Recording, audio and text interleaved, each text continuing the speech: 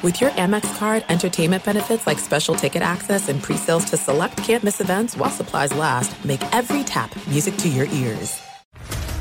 What's up, everybody? This is Stephen A. Smith, host of the Stephen A. Smith Show podcast. Tune in every Monday, Wednesday, and Friday at the very least as I bring you all new episodes that feature the biggest headlines in the world of sports, pop culture, business, and I answer your phone calls and respond to your tweets. You'll hear my unfiltered opinions and straight-shooter interviews with top celebrities and game changers.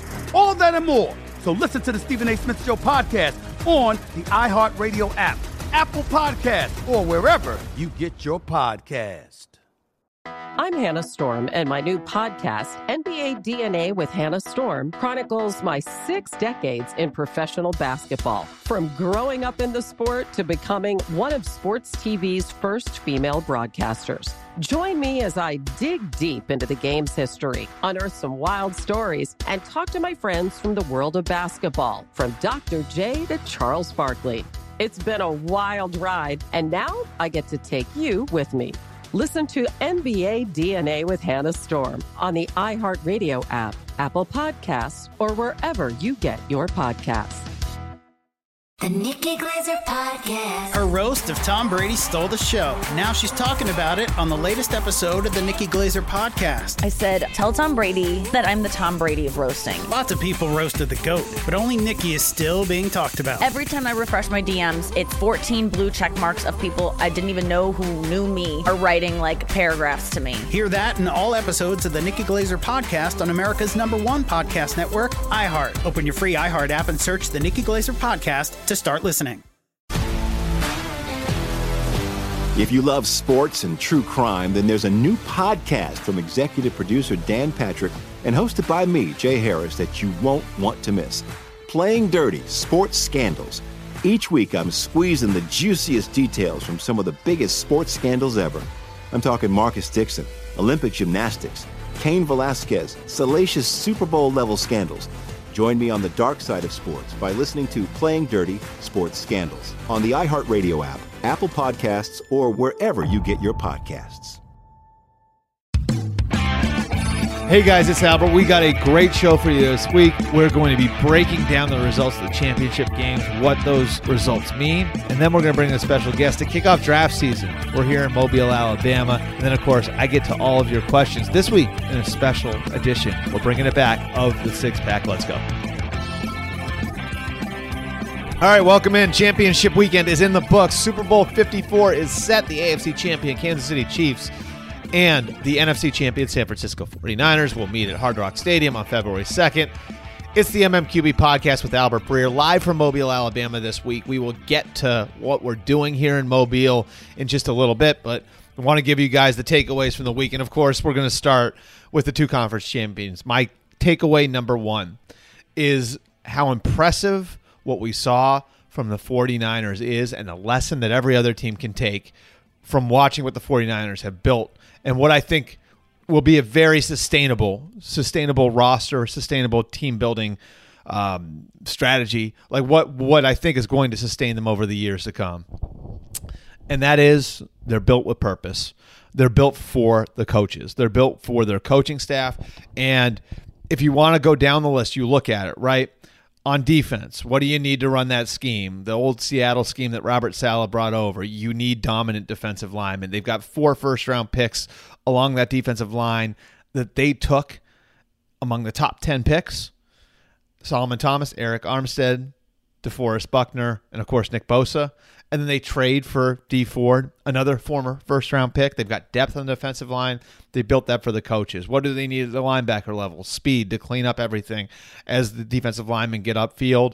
They bring in Quan Alexander. They draft Dre Greenlaw. On the back end, they need heady players, right? So they bring Richard Sherman over from Seattle. And then on offense, look, every one of those running backs, all 5 of those running backs, may not be big names. All of them run 4.4 or faster. What's the idea there? Well, the idea is the scheme's going to set you up to run through seams, and they need guys who can hit the seams hard, who can hit the seams fast. And Raheem Mostert is a perfect example of it. Perfect example of a guy who may not fit everywhere, but in San Francisco, he's a really, really good fit. You can even take it to a George Kittle, right, who you can see him block when he was at Iowa. and they get him in the 5th round, and they say, we like some of his movement skills. Let's see if we can develop him. Just so impressive what they've been able to build. And I think giving one of the brightest young coaches to come into the league in a long time, and Kyle Shanahan, exactly what he needs to succeed, which I think he had in Atlanta too. If you look at the way that Falcons offense was built, he had that in Atlanta as well. The results aren't that surprising. The results that when you go all in on a coach, and that coach is really bright, and you build for that coach, and you're not just throwing talent on the roster to throw talent on the roster, and there's a method behind it, this is what you get. Takeaway number 2. This is a different Chiefs team than 2018 Chiefs. 2018 Chiefs were far more spectacular, maybe a little bit more fun to watch on a week-to-week basis. But this is a tougher team. This is a more resilient team.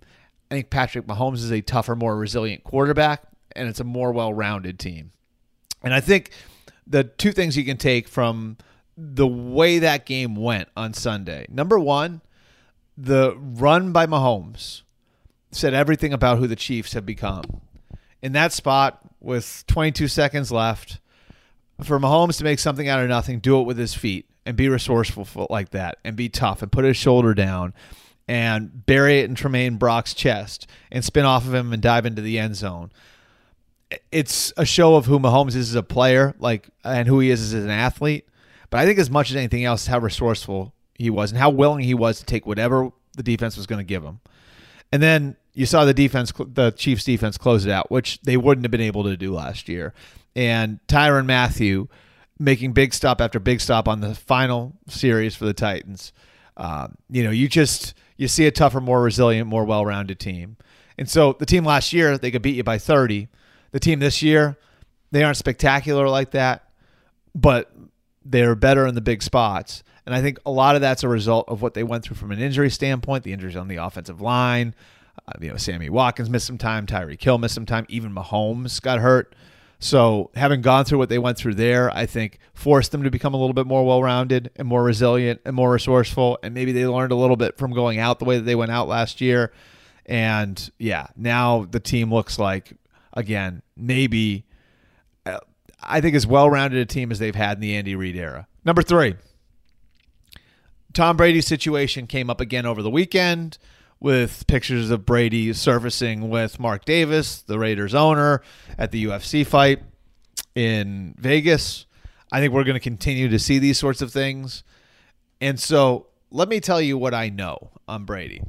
Number 1, I do think that having family in New York, specifically his son Jack, is a factor here.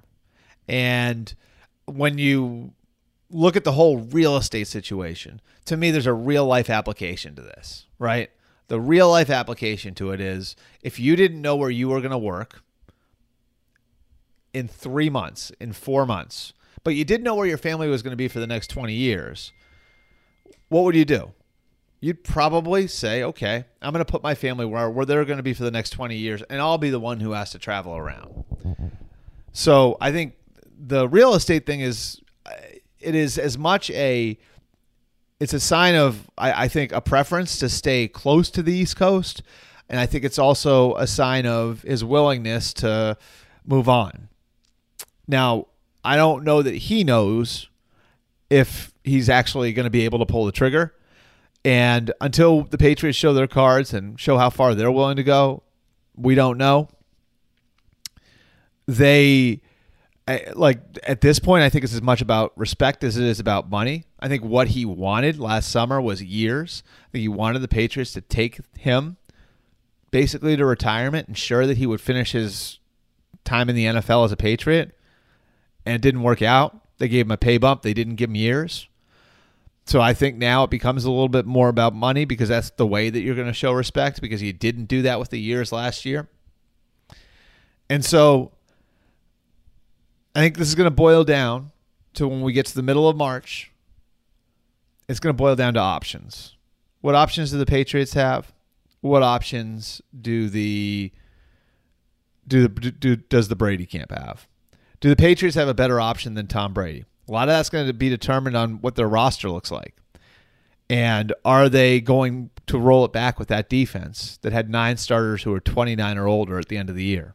Are they going to roll it back with that defense? If they are, there's probably not a better option out there for the Patriots than to plug Tom Brady in and make another run at a championship. If they're going to blow it up, we're talking about something else. And on the Brady side, what sort of options is he going to have? And how many teams out there are going to be willing to blow it up for a 43-year-old? It's difficult to say. It's definitely difficult to say. Okay, speaking of real estate, takeaway number 4. Philip Rivers moving his family to Florida sort of highlights again how mobile some of these quarterbacks are and how we're going to have an idea by March 10th which way all of this is going to go. Now, you may ask, what's March 10th? Well, that's 8 days before the start of free agency. It's also the deadline to put the franchise tag on players. My belief is the Chargers' plan all along has been to franchise Philip Rivers, but the fact that he moved makes you wonder if now he's gotten wind that maybe that plan has changed with how he played down the stretch. The Titans are going to have to make a decision on Ryan Tannehill. Both those places have, I would say, some natural connections for Brady. Vrabel and Nashville. Brady's from California. Again, I don't know how far he wants to go from the East Coast, but there are some natural connections there. So by March 10th, we're going to know if the Chargers have put the franchise tag on Philip Rivers, and we're going to know if the Titans have put the franchise tag on Ryan Tannehill. The Colts could be in the mix with Frank Reich and Nick Sirianni. There certainly would be a draw there for Philip Rivers.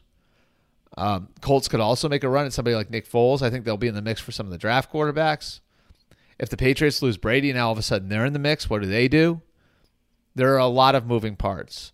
And so the coverage of Brady at the UFC fight, the coverage of the moving trucks in front of Philip Rivers' house, I buckle up because we got 2 months of that coming. Finally, takeaway number 5.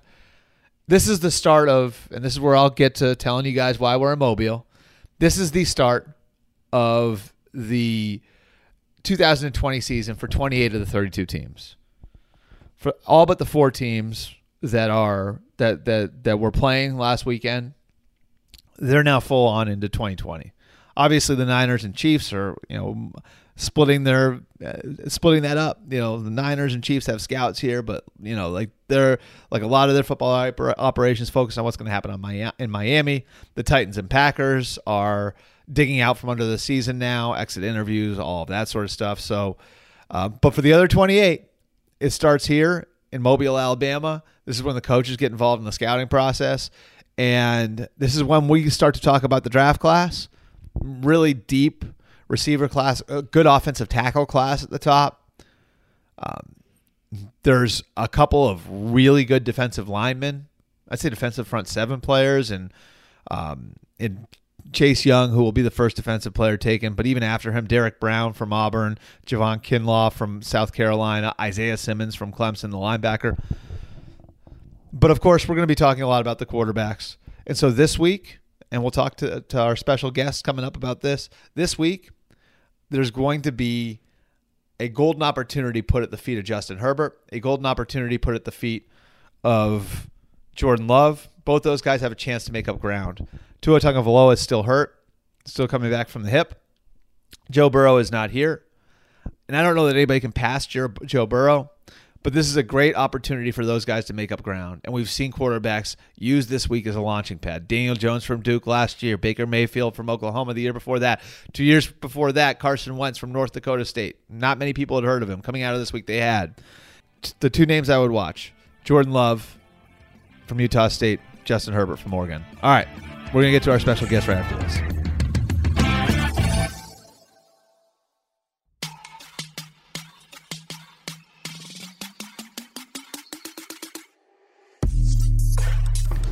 All right, we got ESPN's Todd McShay here. We're out at Senior Bowl practices.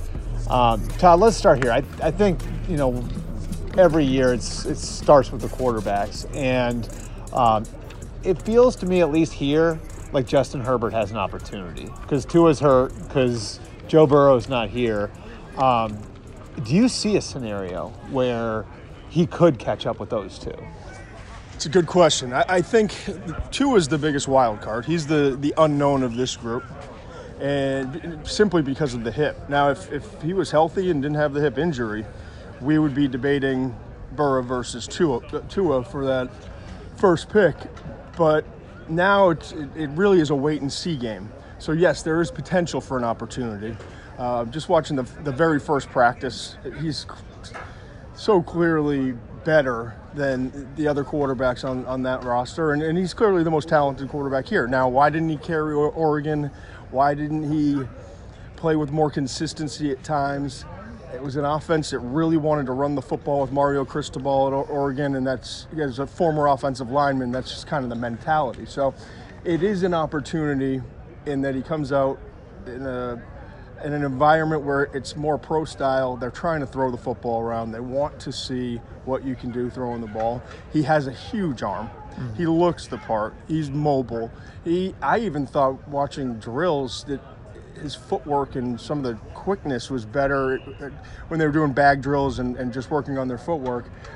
He was almost as athletic or more athletic than Jalen Hurts, who is, we all know, is a terrific athlete. So far so good for Herbert. I think there's an opportunity, and even if he's the third quarterback taken, he can help himself here and maybe instead of the 20th pick, he's the 10th pick, whatever it is, something exactly, like that. Yeah, exactly. So is Jordan Love in their class then too? Because that's a name I've heard enough about. Like I had someone say to me, like, this could be the guy that teams sort of really like but kind of keep it quiet. Like I think Mahomes was the ultimate case of that 3 years ago, right? Like yep. where there were a bunch of teams that really liked him and just didn't talk about it. Exactly. Does Jordan Love have that sort of potential to maybe turn into that guy where certain teams just look at him and say, there's a lot to work with here. He's raw. He didn't have a great last year, but we definitely see something there. Coming into the year, there were a couple scouts that I talked to that thought Jordan Love was a first-round draft pick. And he didn't play like that this year. The LSU game simply, they were overmatched. Mm-hmm. And so from that point on, it almost seemed like maybe some confidence was lost, or he just didn't have the season that we expected him to have based off of the previous year. I don't even think he completed 60% of his throws, and he turned the ball over too frequently. But he's got a big arm. We're looking at him right now. I mean, he has the frame. He can continue to get bigger and stronger, but he's athletic. I think what he does really well is extend plays and create. I think what he has to learn to do, and it's going to depend on who drafts him and whether he's coached well, but learn to play within the offense and the structure and learn to be more consistent with his feet. And this is a great opportunity for him. I think when you look at it, really, it's Herbert and then Love in terms of the quarterbacks that are at this Senior Bowl. Okay, so let's go back to Burrow then. Yep. You know how this works. Like, he's perfect now. No one's saying anything negative about him. Oh, and he's going to suck in 3 weeks. Yeah. So, like, in 6 weeks, what are we saying about Joe Burrow? If you're like, the negative will be he doesn't have an elite arm, and some people are obsessed with that. I think it's an overrated trait. I think if you have a baseline, then everything else is so much more important. The accuracy, consistency, timing, ability to extend, which I think is becoming more and more important in today's NFL, which is a more finesse NFL, and there's a lot more in terms of trying to get players in space and doing different things. So I think the lack of arm strength might be, if you're nitpicking. Also, why didn't he win the job at Ohio State? Even though Urban loved him. Transferred and had 1 year where he was just kind of a game manager and wasn't great, and then had this past year was it Joe Brady coming in as the coordinator and making him better? Was it that he had so many good wide receivers that finally grew up, and Clyde Edwards-Helaire at the running back position, and the offensive line protected him well? I mean, there were so many things that went well for LSU this year, but my goodness, man. Yeah. He is so talented. I didn't see it last year, and it still is annoying me. But just watching him on the field 3 times this year, meeting with him and seeing the confidence that he has, and watching how quickly he gets the ball out, the decisions he makes, the toughness that he has. I mean, he did have great protection for the most part, but when he gets hit, it's not like he's peeling himself off the ground. He's popping right back up, and he's just a gamer. He's got a couple brothers, I think, are linebackers. His dad was a defensive player, I think, in Nebraska. it's in him his whole life. He's a football guy. And then the poise in the pocket is something I don't think you can coach, that natural instinct of feeling it while not looking at it.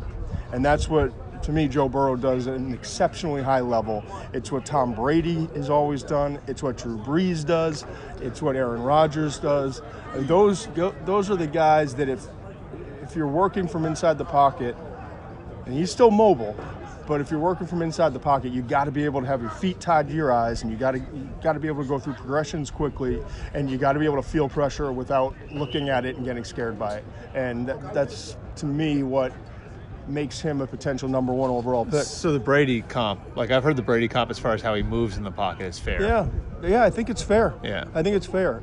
I think Brady does a great job of getting the ball up quickly. Yeah.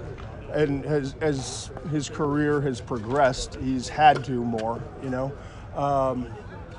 Aaron Rodgers, I'm not saying he's as mobile as him, but Aaron Rodgers does as good a job as any quarterback that I've seen of keeping his feet. It's hard to explain. Yeah. His feet tied. I'm showing you right now, Yeah. but that doesn't help in this medium. But his feet tied to his eyes, and by that I mean, when he's going from progression 1 to 2 to 3, a lot of times if you just study a quarterback, the eyes are moving, the head's moving, but the feet aren't coming with it, and then all of a sudden you're ready to pull the trigger, almost like a gun, but then now you don't have your finger on the trigger, right? And so you throw off balance and lose accuracy. So, is it hard to see a scenario where he's not the first one? Is it hard for you to see a scenario right now where he's not a Cincinnati Let me Bengal? say this: I've talked to a couple scouts that don't think as highly of him as I do and a lot of people do, but I've talked to a lot of scouts who do. So so the only scenario would be is if the Bengals are sitting there at 1 and for whatever reason they, in their draft room they decide that he's not the guy or he doesn't have the grade that a lot of other people have on him. But I would be shocked. I mean, I would put it at like a 95% chance at this point. So, but you think Tua, like, if he was healthy, yes, and that's obviously a big if, but if he was healthy, we would be discussing like who's going first. Absolutely, no question about it. I think the accuracy that Tua has down the field is exceptional. His timing, he's more Drew Brees. We compared Burrow with Brady, then Tua's Drew Brees, but from the left-hand side. Just the twitchiness, and that's the big thing with the hip. And the ankles are fine, that's fixed, and you saw that he was the same player when he came back and was healthy. But the hip, is that going to affect his ability to? Because he's not the tallest guy, he's not the biggest guy, so he's got to be able to move his feet and move around the pocket and find passing windows. Is his hip going to affect him long term or even short term in terms of what he can do just moving around and being that same guy? I think that's the big question. Yeah, I had like a pretty smart scout say to me, they say in their draft room, broke stay broke, and it's like kind of like a crass way of explaining it, but you look at like the quarterbacks who've come in with injury problems, whether Locker in 11, Bradford in 10, Griffin in 12. You were the one who told me, and I've used this. I've given you credit because you were the one who, I forget who we were talking about when we were talking about it, but it's like every single one of them got hurt again. They're like, what did you say, like 7 over Wentz in 16, yeah. Watson in 17, like they all got hurt again. Yep, it started with Bradford, right? Yep. Sam Bradford. Yep. It was like over a 10-year span, like just about every quarterback you go back and had an injury, and it doesn't necessarily have to be the same injury, but some guys just are prone to injury, right. And you're right. It's a great point, and it's absolutely a concern, and that it would, in my opinion, if I'm making the decision, Cincinnati, that would be the big difference. Even if I had the same exact grade on the two, I want to go with the guy that just seems to not, be affected by getting hit and just has not to this point gotten injured. Okay, so let's look at the rest of the class then. Is there one position that you look at and say, and I think I know where you're going to go here, but is there one position where you say, like, that's got a chance to be the best we've seen at that position in a while? Wide receiver, I pulled it up, yeah. I mean, it's crazy. When you start to look at, I've got like 3 pages here of wide receivers. C.D. Lamb from Oklahoma, obviously Jerry Jeudy, it starts with Jeudy. coming from Alabama. C.D. Lamb, Henry Ruggs, the other Alabama receiver, who I didn't know if he was going to come out or not. He's not a great route runner, but he's going to run in like 4.2s, yeah. Yeah, high 4.2s, low 4.3s. Justin Jefferson from LSU, T. Higgins from Clemson. I mean, there's all different types, too. Judy's the best route runner I think I've ever watched in 20 years of evaluating players. Higgins is a big physical guy. Jefferson is exceptional at contested catches. C.D. Lamb is great after the catch and strong. Yeah, I mean, you got all these different Laviska Shenault from Colorado. Brandon Ayuk, who I think I'm saying his name correctly, from Arizona State, is probably the most underrated player at the wide receiver position this year. I mean, I'm just looking at the list. KJ Hamler from Penn State. Donovan People-Jones didn't have a great opportunity at Michigan in terms of catching the ball, but he's a really good player. So I've got right now, I have 15 receivers with grades in the top 3, and there are a few more guys that could move in. You got even like Devin Duvernay, who had a great practice earlier today from Texas. But 15 to 17 guys probably in the first 3 rounds. So in context, like that's how rare is that? It's up there. I mean, it wouldn't. I don't think it would be record breaking, but I do think when you talk about, I would say the cutoff is there. You might have 6 guys in the first round at wide receiver. Right. So you're talking about one of the better wide receiver classes we've seen in a while, and teams are looking for these guys now. It's become a league. I can remember teams were worried about drafting wide receivers and they didn't want to spend an early pick on them. Now it's a league where, all right, if I've got a quarterback and I've got pass rushers, that's probably the next best or most important position out there because of the way the game is changing. Okay, so I asked you, what are the chances Joe Burrow isn't the first quarterback? What are the chances that Chase Young isn't the first non-quarterback? 0%. I mean, so you can fit him for a Redskins jersey? Yeah, I mean, I would. And if Cincinnati makes the decision that they don't like Burrow and they're worried about Tua, then it's Young. You know, I mean, he's that good. I love the Bosa's. He's more physically gifted than the Bosa's. Now, the Bosa's were both more NFL ready when they came out in terms of technique and the hand placement. And I mean, they've been developed almost like machines since they were kids. Right. And they love the game, and it's just they just know what they're doing. Mm-hmm. So it may take Chase a minute, but damn, he is talented. I mean, he bends better than them. He's faster than them. And once he continues to develop his hands and his leverage and those things that the Bosa's do so well, he's got a chance to be as good, if not better. And that's saying, I mean, look at what Nick did this year. It's saying a lot. And when you would think with, like, what the Redskins have, too, like with Sweat there, with Jonathan Allen there, and then you look at what the Niners built and what the Niners have been able to do with dominant defensive line, it makes all the sense in the world. It makes so much sense. And it's become quarterback, pass rusher, and then wide receiver, like I said. And pass rusher is so important. It just takes the pressure off of everyone else. And in a game now where we're not lining up and pounding the ball between the tackles and running the football all the time and trying to wear defenses out, you need guys that can actually get home. Mm-hmm. And it's great to have guys on the outside. It's even better to have guys on the interior. But Chase Young, to me, I mean, it's not really even close in terms of a grade. I think it's going to be one. How does he rank historically? Then? You look at Mario Williams, you look at Jadeveon Clowney, you look at. I was going to put him with Clowney, Myles Garrett. Who else? He's in that. He's firmly in that category. Yeah, he's in. I grade to 100, and I've never given 100. Andrew Luck got a 99. I don't think a defensive player's ever gotten higher than a 98, 97, 98. And I've got a 96 on him right now. Okay. And Miles was like a 95, 96, somewhere in that range. So he's up there with the best I've ever evaluated. The Bosa's were both in the 95, 96 range as well. Okay, last thing from me then. If we talked about the quarterbacks, so take them out of it, or at least take Love and Herbert out of it. If there's one guy here that you think is going to help himself or you're just excited to watch, who is it? We're watching the North practice right now after the South is either team, though. Yeah. Michael Pittman Jr. from USC, the wide receiver. He's a special dude.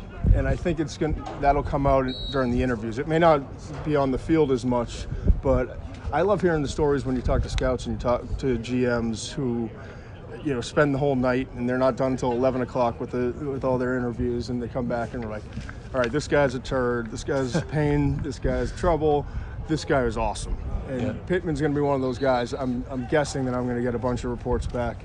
Just like the charity work he's done, overcoming stuttering as a young kid and working now to help other young kids, and the hard work he puts in, he's going to be one of those guys that gets drafted in late second, third round. And someone's going to be really happy and winds up playing for like 12 years and becomes either the number one or their great number two in the league. Yeah. Okay, awesome. He's Todd McShay. Follow him at McShay13 on Twitter, and you'll be all over the place. This is the end of our season. This is the start of your season, right? We're warming up. All right, thanks, Todd. Thanks, bud.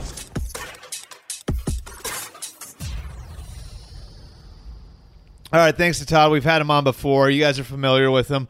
Always does a great job. Be sure, again, to check him out at McShay13 on Twitter and, of course, across all the ESPN platforms. Does awesome draft work, has for a long time. We're going to get into the questions now. We're taking it old school because I'm remote this week. I don't have Shelby next to me, so I don't have anybody to read the questions. I don't have the email in front of me. I don't have the voicemails in front of me. So we're going to answer your questions via Twitter. And it's going to be just like the six-pack back in the day, right? You guys who've listened to the podcast for a while understand how that works. Put the call out for questions on Twitter. I pick 6. If I pick yours, you get a heart, a little heart emoji, like I hit the like button on your tweet. So you get the like and you get an answer here. Question number 1 is coming from Panthers Culture. That's at Panthers Culture. What is your take on the Panthers coaching staff hires? And do you think Jim Caldwell would be a good fit as an assistant head coach / offensive coordinator mentor? I'll get to the last part of that first. I think somebody like Caldwell, Scott Linehan, Ben McAdoo, they've talked to a number of these guys, would be really good for Joe Brady. So I really like the idea of having somebody there who has play calling experience who can help ease the transition for Joe Brady. I love the way that Matt Rule has put the staff together. Phil Snow is his right-hand man, one of his most trusted guys, was with him at Temple, was with him at Baylor, understands the program. You need to have a top lieutenant who can kind of be another deliverer of the message, and I think that's what he has in Phil Snow, a guy he really, really trusts. On offense, look, I understand people saying like kind of raising an eyebrow to the Joe Brady thing. What they did at LSU was downright historic, and I think it's very, very difficult to compare it to anything we've seen in the recent past, because this sort of thing has just flat out not happened before. And if you want me to pull up the numbers for you, you know what? I'll pull up some of the numbers for you. They were first in the country in total offense. They were first in the country in offensive touchdowns. They were second in the country in yards per play. Joe Burrow threw for 5,671 yards and 60 touchdowns. They scored 45 on Texas, 42 on Florida, 46 on Alabama, 50 on Texas A&M, 37 on Georgia, 63 on Oklahoma, 42 on Clemson. When a guy goes to a place that's traditionally struggled offensively and produces those sorts of results, it's worth taking a risk on him. And I think what's the challenge now for the Panthers, they need to find guys who can fit his system, because it's going to be his first year as a play caller. It's going to be his first year as kind of the top guy. And so I think what you need to do now, whatever he believes in, give it to him. I know they need smart. That Saints system, they like to have smart receivers who can adjust on the fly. Get him smart receivers. I think DJ Moore and Curtis Samuel can probably be those guys for him. Get him the sort of backs that he needs. Get him the move tight end that he had, Thaddeus Moss. Basically, get him at least. It doesn't need. You're not going to put together an all-star team in 1 year, but get him guys who fit the system, so he can get his feet wet as a play caller, and he doesn't have to adjust the system in year one as a play caller. But I think it's a great hire. Question number 2 from John Worrell. That's at John_Worrell. Should the Redskins take Chase Young number 2 or trade back and address depth problems at defensive back, tight end, and O-line, given the number of first-round picks already on the Skins D-line and perennial rash of injuries? Yes, the Redskins should take Chase Young. No, they should not trade back to address the myriad problems on their roster. I'll just tell you this. Look at the Niners. Like, you cannot have too many pass rushers, And Chase Young is probably a better prospect than Nick Bosa was coming out. You have, again, the Alabama kids inside, Jonathan Allen. On the outside, obviously Montez Sweat, drafting him last year. You've got a chance to put together a dominant defensive line. And we saw what Ron Rivera was able to do when he had those sorts of groups in Carolina. So I absolutely positively would draft Chase Young with the second overall pick. You can figure out your other issues down the line. But 100%, if I'm the Redskins, don't get cute. Don't get fancy. Just sit there at number 2. Let the Bengals take Joe Burrow first. Take Chase Young second. Question number 3 from Jeff. That's at ScatPack. Do you think George Paton will take the Browns GM job? Jeff, I think that he will take the Browns GM job under certain circumstances. Here's what I mean by that. I think if Josh McDaniels had been offered the Browns job a week ago, he would have had to come back to Cleveland and had another 7 or 8 hour meeting to sit down and explain to the Browns one more time exactly what he needed and exactly what sort of system, exactly what sort of setup he'd require to run the program the way he thought he needed to run it. And so I think with George Paton going back for a second interview, this is as much Paton interviewing the Browns as it is the Browns interviewing Paton. And to me, if you're George Paton, you're in a position of power right now. Hiring Paton would give the Browns a lot of credibility. It would, I think, take some of the heat off for the way that the last few weeks have been handled. And so if you're Paton, you're in a position of power because you can bring credibility back to the organization. So you ask for everything that you need to ask for now. You don't wait. You ask for it now. All the issues they've had with communication, you get those cleaned up now. And so I sort of look at the idea of hiring Paton as the same as hiring McDaniels, and that McDaniels went in there with a little bit of leverage and the stomach to say, I believe that this needs to happen for you guys to win. And if you don't want to do all of this, that's fine. We're just not on the same page, if that's the way you look at it. And I think Peyton's got the opportunity to do the exact same thing here. I think because Peyton's a guy who has options, who's got a great reputation, who can wait, who has waited, I think certainly you look at him and say, if you're going in there, dude, make sure you get everything that you need. Make sure you don't leave any stone unturned. Make sure that you address absolutely every concern you have with the organization and it's taken care of before you take the job. And if he takes the job, I think it'd be a great sign for Browns fans that a lot of this stuff has been taken care of. Question number 4 from Vinny DeBlack. That's at OnInTube.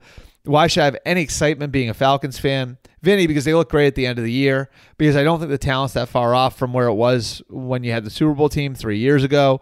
And I think the coaching staff is in a better spot now. This year 2 with Dirk Cutter back in the system, I think that'll help. Or year 3? Year two with Dirk Cutter back in the system. I think that much will help. And I think having Raheem Morris as the defensive coordinator should certainly help too.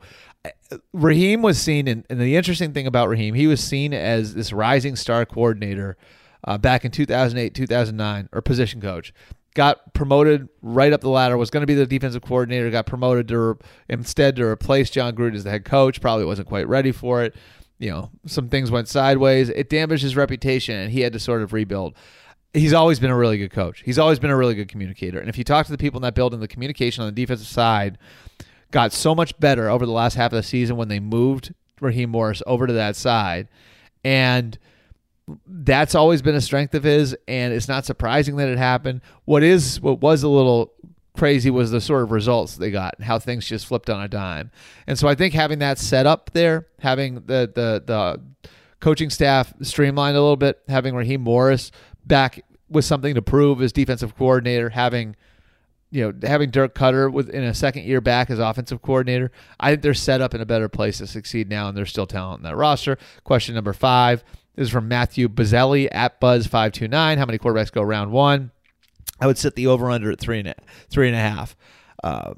Joe Burrow, lock. Tua Tagovailoa, health permitting. So long as the medicals aren't just a total disaster, I'd say he goes round 1. I think Justin Herbert, he's a first rounder. And Jordan Love is the interesting one to me. So I think it's either going to be 3 or 4, and I think Jordan Love is sort of the wild card. Very, very talented. Had a great season in 2018. New coaching staff in 2019. Things did not go the way that he had hoped they would go, and his tape is not good from 2019. But put it this way: I've had some teams say to me this is going to be a little bit like Patrick Mahomes 3 years ago, where there's so much physically there to like that there are going to be teams that are going to quietly like him, and you're not going to hear much about it. And maybe he'll be projected to go with the 20th pick and 25th pick, whatever it is. And now all of a sudden we get to draft day and someone stuns us by taking him 12th overall or 10th overall or whatever it might be. And so Jordan Love to me is sort of the wild card here. I think it'll be at least 3 and maybe 4. Finally, question number 6. This is from Jack. Who is the best option for the Eagles OC position? Well, I think Kellen Moore would have been their number 1 choice. He obviously staying in Dallas. Graham Harrell, I think, intrigued them. He's staying at USC. So it'll be interesting to see how hard they push to get Mike Kafka. I think Mike Kafka would be the guy. He's got background in the system that Doug Peterson came up in Kansas City. They didn't overlap in Kansas City, but there's obviously a lot of common knowledge there. And so I think Kafka would be the best option right now. Whether or not they can get him out of Kansas City is another question. My guess is the Chiefs will keep blocking him, and we'll see if they could work something out there and whether or not like Kafka can get himself out of there. But I do know this, like internally, the Chiefs feel like he is ready to be an offensive coordinator. Like if Bieniemy had gotten one of the head coaching positions, I know Pat Shurmur's name was out there for that. I think it would have taken Andy Reid about 15 seconds to promote Mike Kafka to offensive coordinator. So he is the heir apparent, which is why I think that there's a good chance that he gets blocked. Maybe the Eagles and Chiefs can work something out. But my guess is that the Eagles probably will have to move on to the next game. Appreciate you guys coming out. It's a little bit of a weird week, but wanted to make sure that you guys got your podcast on Tuesday like you always do. We always appreciate your feedback. You know where you can get me on social. At Albert Breer on Twitter, at Albert_Breer on Instagram, at Albert R. Breer on Facebook, and support all of our podcasts, right? And you can do that by banging on the MMQB podcast, NFL podcast feed. There you get my podcast, you get Connor and Jenny's Weekside podcast, you get the Monday Morning podcast, you get the Thursday podcast. All of that is on one feed, and you absolutely can help us out by leaving a rating and a review. That helps people find us on iTunes. And then you can also get, if you're still hungry for NFL content, the MMQB News Podcast. I do that a couple times a week. Basically, 5 minutes, in and out, everything that happened on any given day. Say you're getting out of work, you haven't had a chance to pay attention to anything, you want to catch up on everything. It's the best way to do it. You get in your car, you hit on the MMQB news feed, boom, everything you need to know is right there in bite-sized form, 5 minutes, in and out. Everything you need to know. So you can get both those podcasts, the MMQB NFL podcast and the MMQB News podcast on Spotify, Stitcher, TuneIn, Google Play, Apple Podcasts, wherever you guys get your shows. We're there, and we'll be in Miami. Same time next week. I'll see you guys then.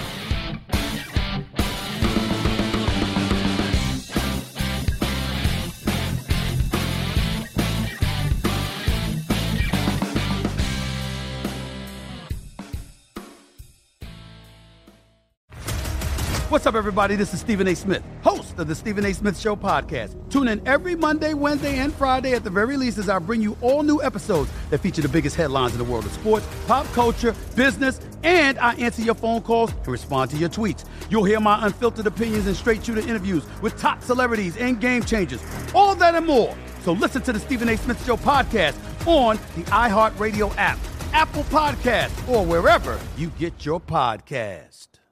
I'm Hannah Storm, and my new podcast, NBA DNA with Hannah Storm, chronicles my 6 decades in professional basketball. From growing up in the sport to becoming one of sports TV's first female broadcasters. Join me as I dig deep into the game's history, unearth some wild stories, and talk to my friends from the world of basketball, from Dr. J to Charles Barkley. It's been a wild ride, and now I get to take you with me. Listen to NBA DNA with Hannah Storm on the iHeartRadio app, Apple Podcasts, or wherever you get your podcasts.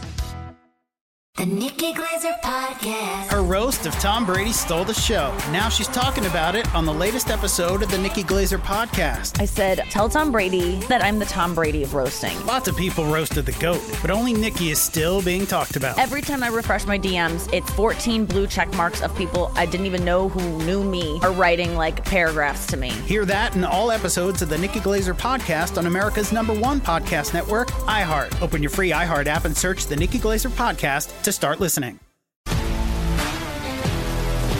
If you love sports and true crime, then there's a new podcast from executive producer Dan Patrick and hosted by me, Jay Harris, that you won't want to miss. Playing Dirty: Sports Scandals.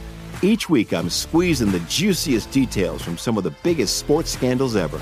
I'm talking Marcus Dixon, Olympic gymnastics, Cain Velasquez, salacious Super Bowl-level scandals. Join me on the dark side of sports by listening to Playing Dirty: Sports Scandals on the iHeartRadio app, Apple Podcasts, or wherever you get your podcasts. MTV's official Challenge podcast is back for another season. And so are we. I'm Tori Deal. And I'm Anissa Ferreira. The wait is over, guys. All Stars 4 is finally here. And this season takes it to a whole new level. Old school legends, modern power players, and ex-lovers are all competing in Cape Town, South Africa for the prize of $300,000. And we're going to be right here along with you fans, covering every episode on the podcast. Listen to MTV's official Challenge podcast on the iHeartRadio app, Apple Podcasts, or wherever you get your podcasts.